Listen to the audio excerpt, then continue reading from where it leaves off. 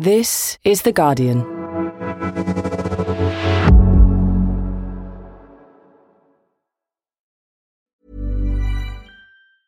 Tired of ads barging into your favorite news podcasts? Good news. Ad-free listening is available on Amazon Music for all the music plus top podcasts included with your Prime membership. Stay up to date on everything newsworthy by downloading the Amazon Music app for free or go to amazon.com/news ad free. That's amazon.com/news ad free to catch up on the latest episodes without the ads. Finding your perfect home was hard, but thanks to Burrow, furnishing it has never been easier.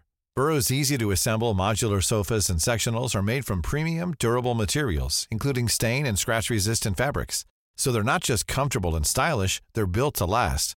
Plus, every single Burrow order ships free right to your door. Right now, get 15% off your first order at burrow.com/ACAST. That's 15% off at burrow.com/ACAST.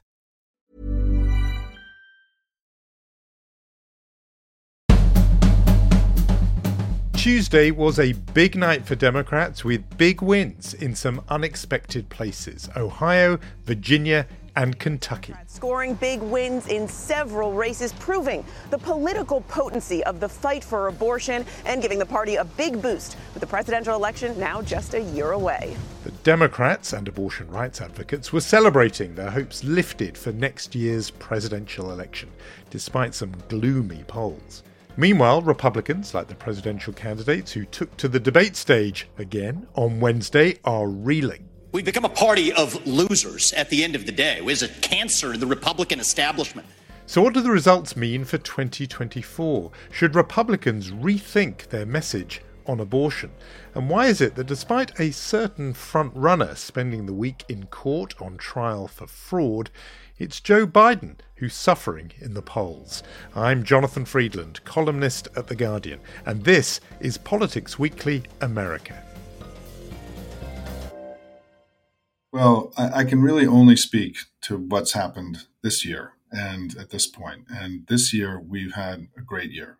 Simon Rosenberg is a Democratic strategist and founder of the New Democrat Network, a progressive think tank based in Washington, D.C.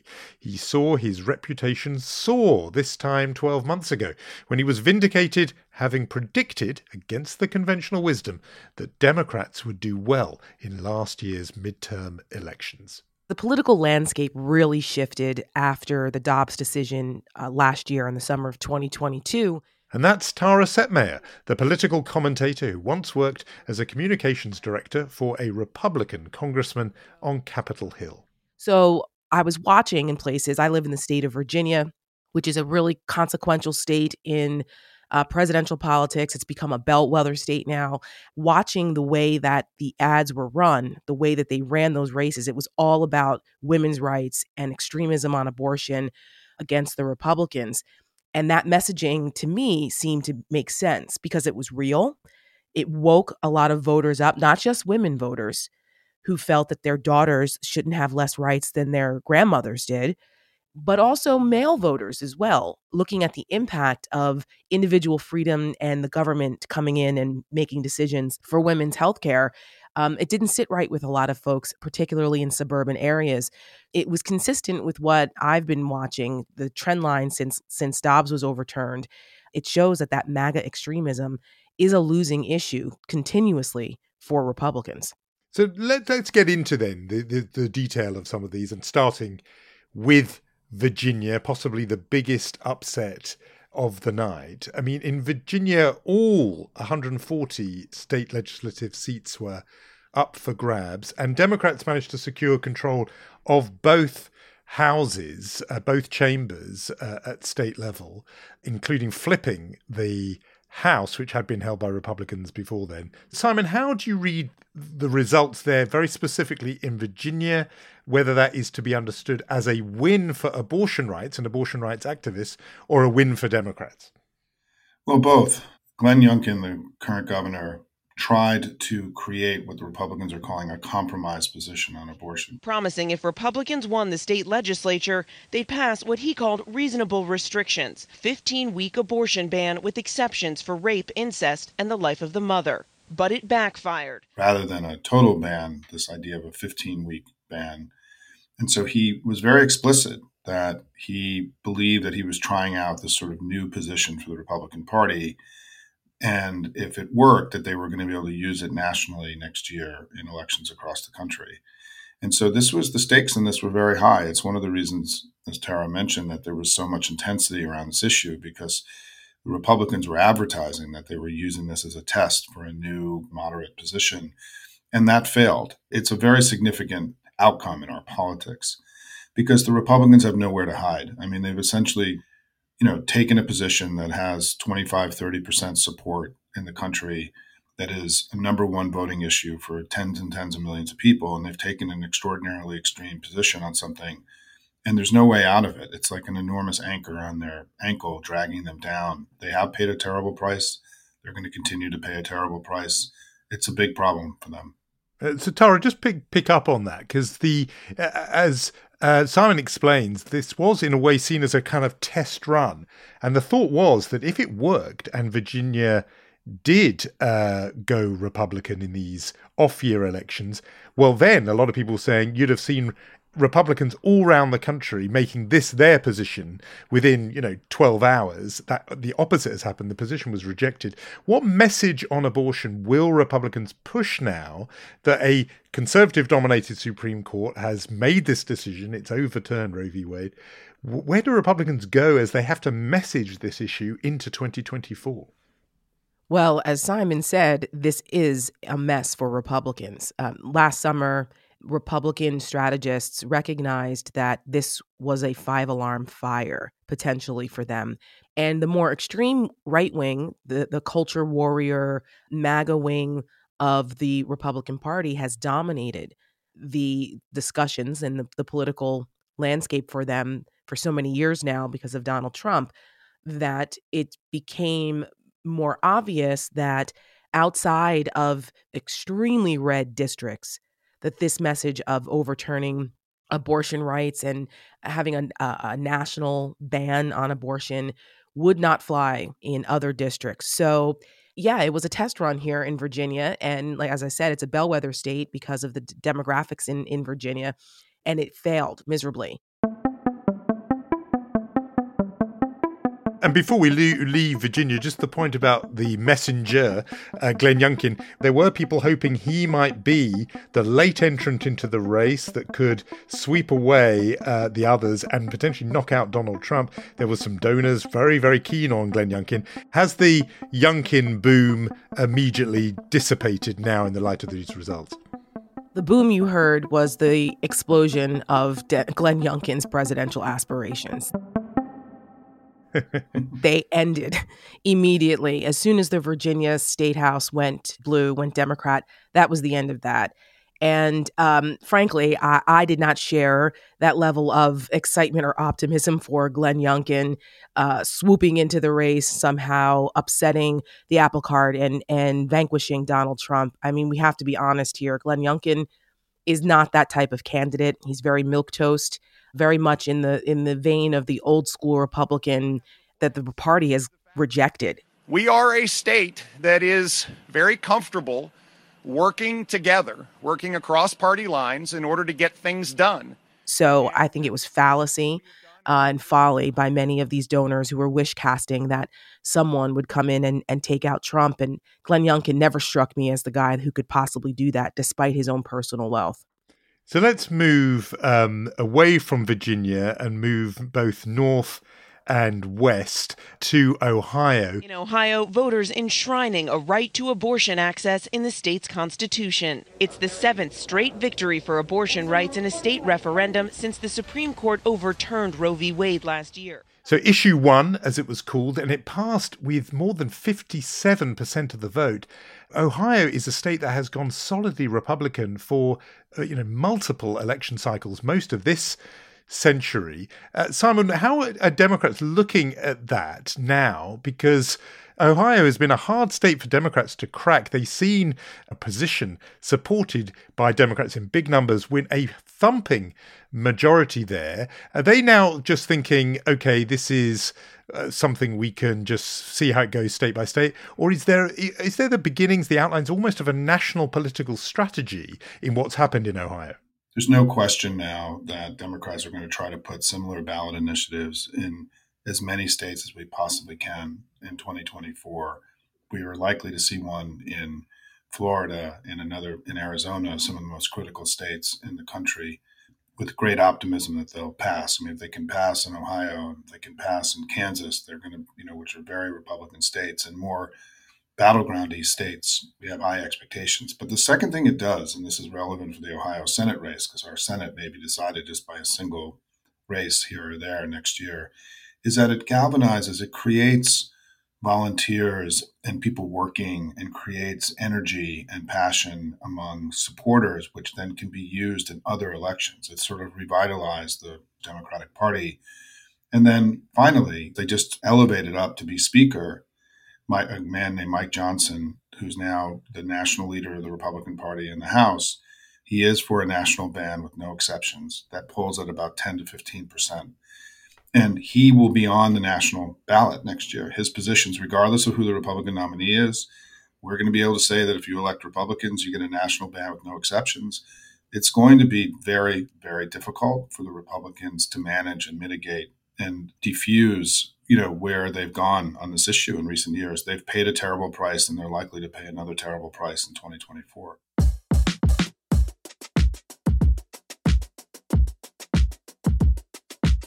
And Tara, I mean, what we're hearing there does suggest this is a national winning issue for Democrats now. And it's quite noticeable that one of the few bits of bad news for Democrats on the night was the candidate for governor in Mississippi, Brandon Presley. I mean, he was never fancied particularly anyway, but he underperformed Democrats, and his own personal position was to be as an opponent of abortion rights. And so Democrats who support abortion rights did well, those who oppose them did badly. Donald Trump is one of the few candidates on the Republican side who has kept some distance from this issue. And I'm just wondering if he is the nominee in 2024, in a way, the strategy Simon has just sketched out, in which Democrats paint the Republicans as the party of a national abortion ban, maybe that doesn't quite work for Democrats if Donald Trump is the nominee. Well, you've seen already that Donald Trump is testing out a more moderate position on abortion because he has people running his campaign now that are a lot more experienced. So they've already started testing that. They actually went after Ron DeSantis, the governor of Florida, who many people thought would have been the guy to take out Trump, and his campaign has failed miserably as well. And he signed a 6-week abortion ban, very restrictive, one of the most restrictive in the country, thinking that would help him in the primary, and it hasn't. Now, where that changes is that Donald Trump himself is such an incredibly polarizing and toxic brand. The abortion issue is a mobilizing issue to get people to the polls. Donald Trump will also be a motivating factor to get folks to the polls, either for or against him. We all know this. And as it becomes more clear that he is, in fact, the nominee, I mean, it's been clear to many of us who've been watching this that he will be the nominee. It's going to be very difficult for them to try to distance themselves from the more extreme Republicans on that issue, because they're going to be running around the country still talking about national abortion bans, which is not something in step with the average American for the most part. And so I suppose there are voters who, if they're not repelled by the Republicans' position on abortion, will be repelled by Donald Trump. And so Indeed. One way or another, it doesn't work for them. Let's move on to Kentucky, a Republican state, solidly, in recent memory, voted huge numbers for Donald Trump in 2020. And nevertheless, a Democrat, the incumbent governor, Andy Beshear, got re-elected. In deep red Kentucky, Trump-backed candidate Republican Daniel Cameron tried to take down Democratic Governor Andy Beshear by linking him to Biden, but it didn't work. Thank you, Kentucky! There's obviously an abortion aspect to that too. He ran on that issue. But I want to ask you, Simon, just about the fact that he did distance himself from Joe Biden. He had this line, it's about what's going on in our houses, not what's going on in the White House. I mean, it's hard to read an endorsement of Joe Biden specifically, personally, into these results, rather than just a position on the issues we've been talking about, Simon. I think the significance of the Kentucky victory is it's a reminder of how strong the next Democratic Party is. When you look at him and Kamala Harris and Gavin Newsom and Josh Shapiro and Gretchen Whitmer and Cory Booker, whatever the list is that you have of the next generation of Democrats, this is the strongest group of next generation leaders that either party has had in a very long time, potentially, and certainly in my lifetime in politics, compared to the clown show that we've seen on the Republican side in their presidential primaries. And so, not only do Democrats, I think, have an advantage heading into 2024, but structurally, the Republicans have two big issues that are going to be dragging them down for a long time and make them a much weaker party, and a party that has only won the popular vote once since 1988. So they're already in a weakened position. One is abortion, as we discussed. The other one is that the party of Lincoln and Reagan will now forever be the party that tried to end American democracy. And that is something that is going to be part of their brand for years to come. And so I think the real significance of Andy Beshear is that it's a reminder that the Democratic Party is not just strong now, but if you project out over the next decade, there's a real chance for us to continue to sort of dominate American politics through both issues and the strength of our political leaders and the weakness of what's happened on the Republican side. There's tremendous asymmetry now. Understood, but people will hear that list of names and they'll be saying, shouldn't you allow the next generation to go now rather than waiting for this next decade, especially because... I'm going to let Tara take that one. Well, but especially because there was this poll last weekend that showed Joe Biden trailing Donald Trump in 5 of the 6 key battleground states. I mean, the outlook, as you've sketched it, is so healthy for Democrats, and yet the one big cloud is over Joe Biden. I think it's very much about his age. Aren't you going to be one of those Democratic voices saying, pass the baton to the new generation now? Joe Biden is our candidate. He's the best person to run for president on our side. He's been a good president. The country's better off. He's going to have a very strong argument to make for re-election. And by the way, on that New York Times poll, there have already been 2 polls this week showing Biden up by 2 points and 4 points in the very high quality, credible national polls. We learned last time, Jonathan, when we talked a year ago, we can't let a single poll dictate our understanding of the election.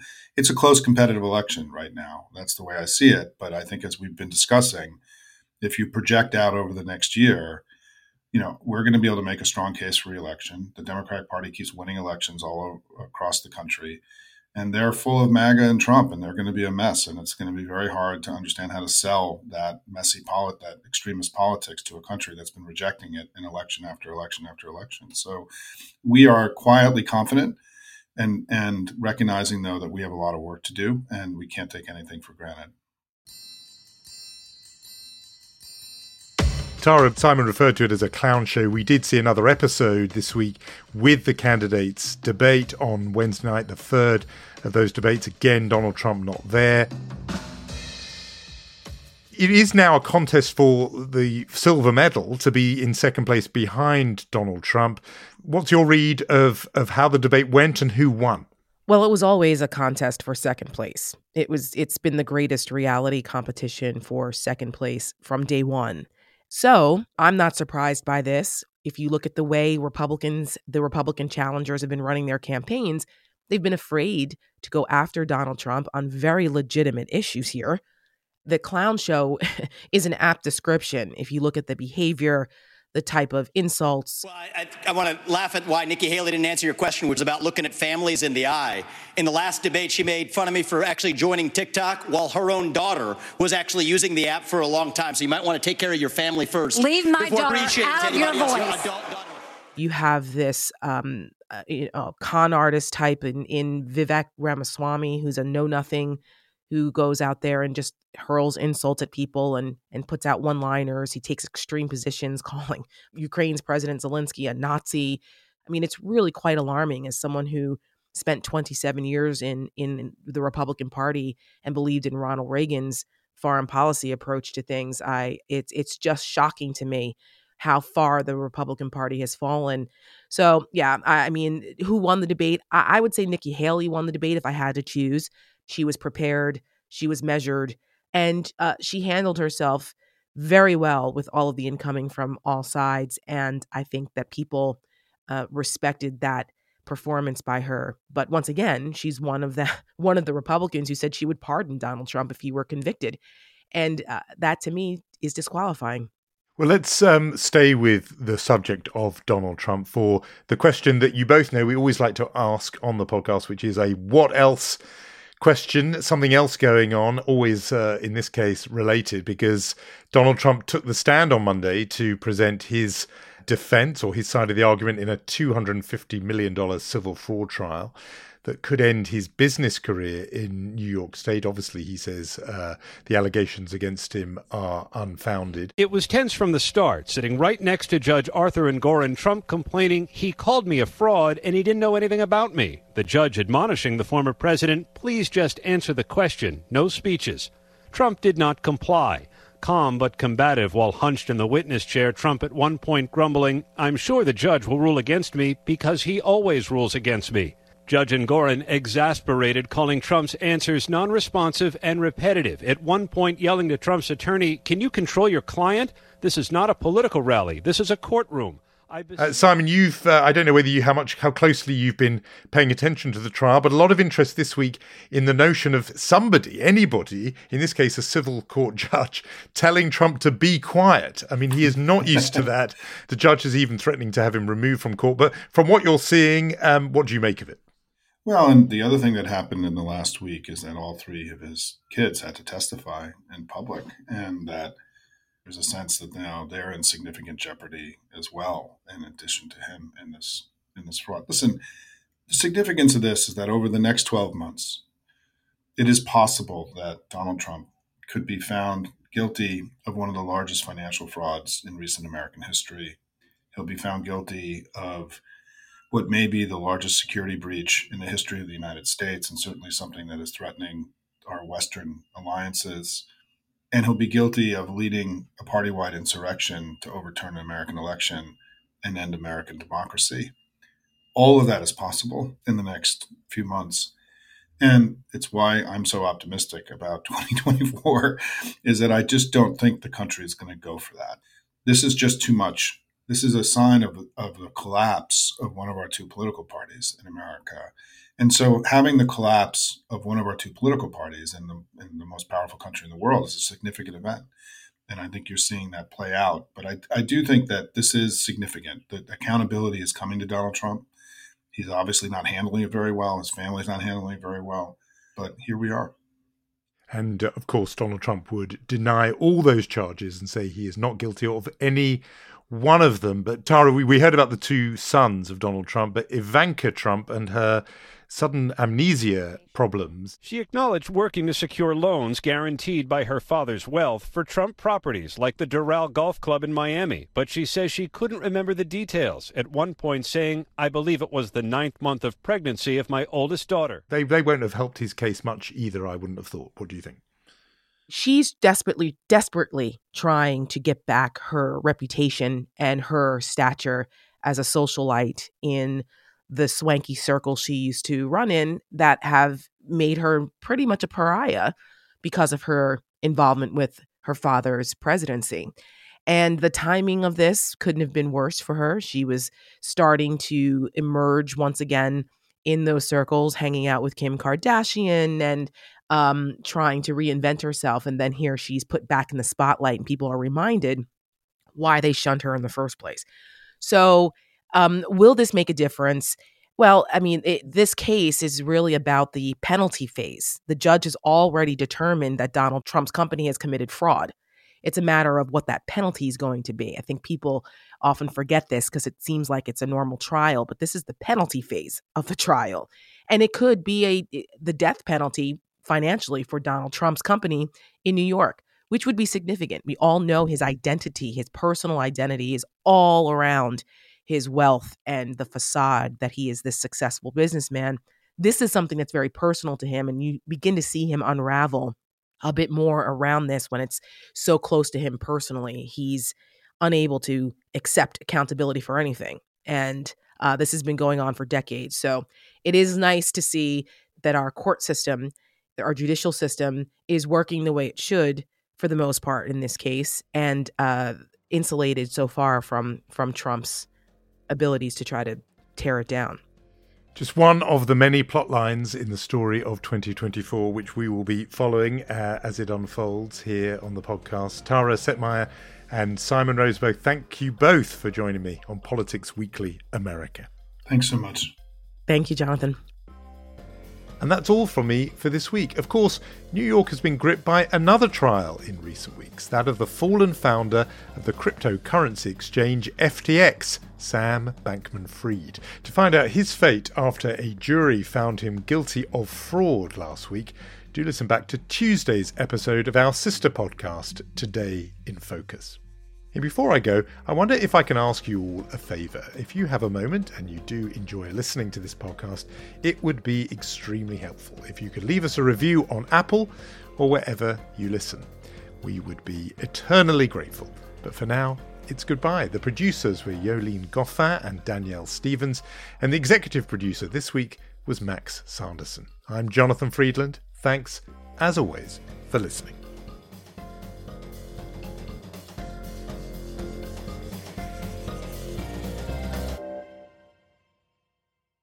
This is The Guardian.